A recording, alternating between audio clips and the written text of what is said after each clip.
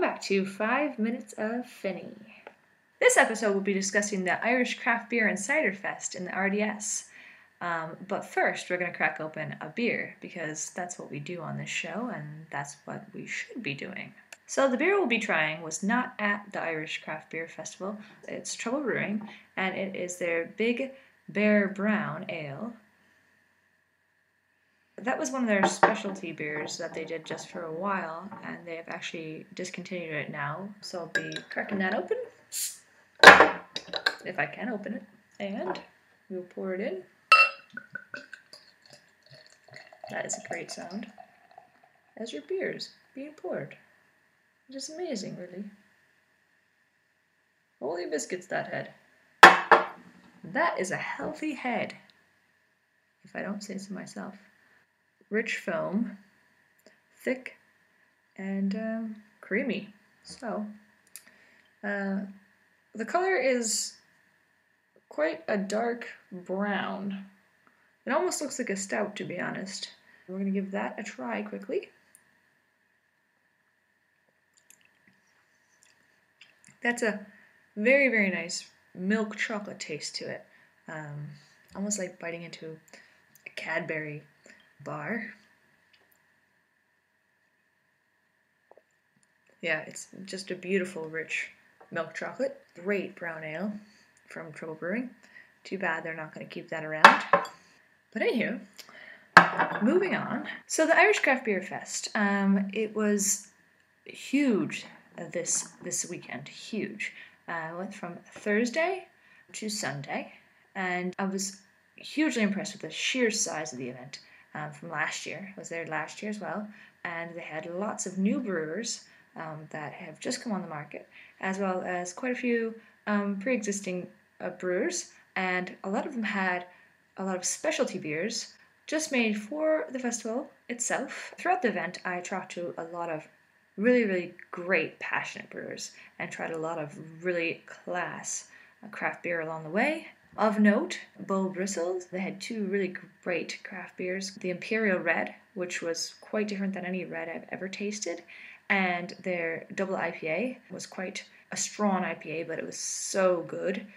They were just really good beers. And Dave, who is part of the brewery, he's just a really, really great lad, so it was great working with him at the festival as well. So Blackswick and Sale did a collaboration with Stonewall Cider, and it was called the IP Cider, and it was 16.9%. Now that was a fucking deadly combination.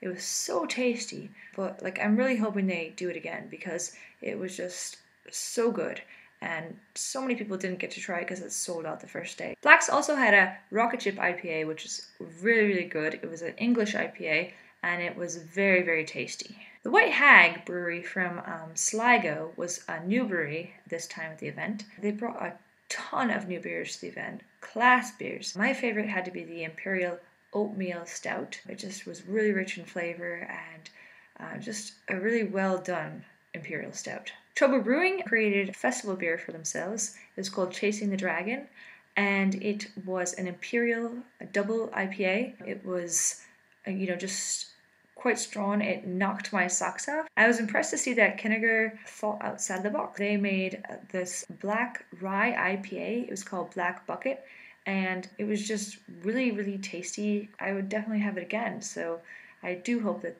that's just not a festival beer. Rascals Brewing bought a lemon saison. It was called Kim Jean Lemon, and it was just a really, really tart treat. Stone Barrel Brewing's Day Trippin'. God, that beer you could drink all day, and that's probably why it got its name. So, Five Lamps brought the Tenter's Nut Brown. So excited to see another brown ale on the market. I do think that it would be nice to have a brown ale on the market all the time, but I think I'm probably one of the only ones who thinks this. Black Donkey had their sheep stealer at the fest, which is always a class act. Excited to see what else they come up with. And of course, the appearance of 200 Fathoms at the event was from Galway Brewing was my heaven, really. Like, I love 200 Fathoms, and it's a very limited beer, and it comes out maybe once, maybe twice a year, and I just love that beer. And I finally got to try Founders KBS. They finally got it over here just in a very limited quantity. But Jesus, the founders lads are quite fucking stingy. I'd have tried it out of their damn hands. Just give me fucking a little tiny taste of the beer. And that's all I want. And, thank God it lived up to my expectations. That was a beautiful beer. Gorgeous. I just wish I could have a fucking bottle of it. The amount of outstanding beers at the festival was just beyond, believable. And, I could sit here all night talking about them, to be honest. And I won't bore you. But, I was like a kid in a candy shop. I just didn't know where to go first. It's so nice to see that we have so many amazing Irish brewers. And I'm just so excited to see what will happen next year at the Irish Craft Beer Fest. It's just going to continue to grow and expand. And we have so much potential here in Ireland. Anyhow, I hope you have a good night. And I hope to see you next time. Cheers, so!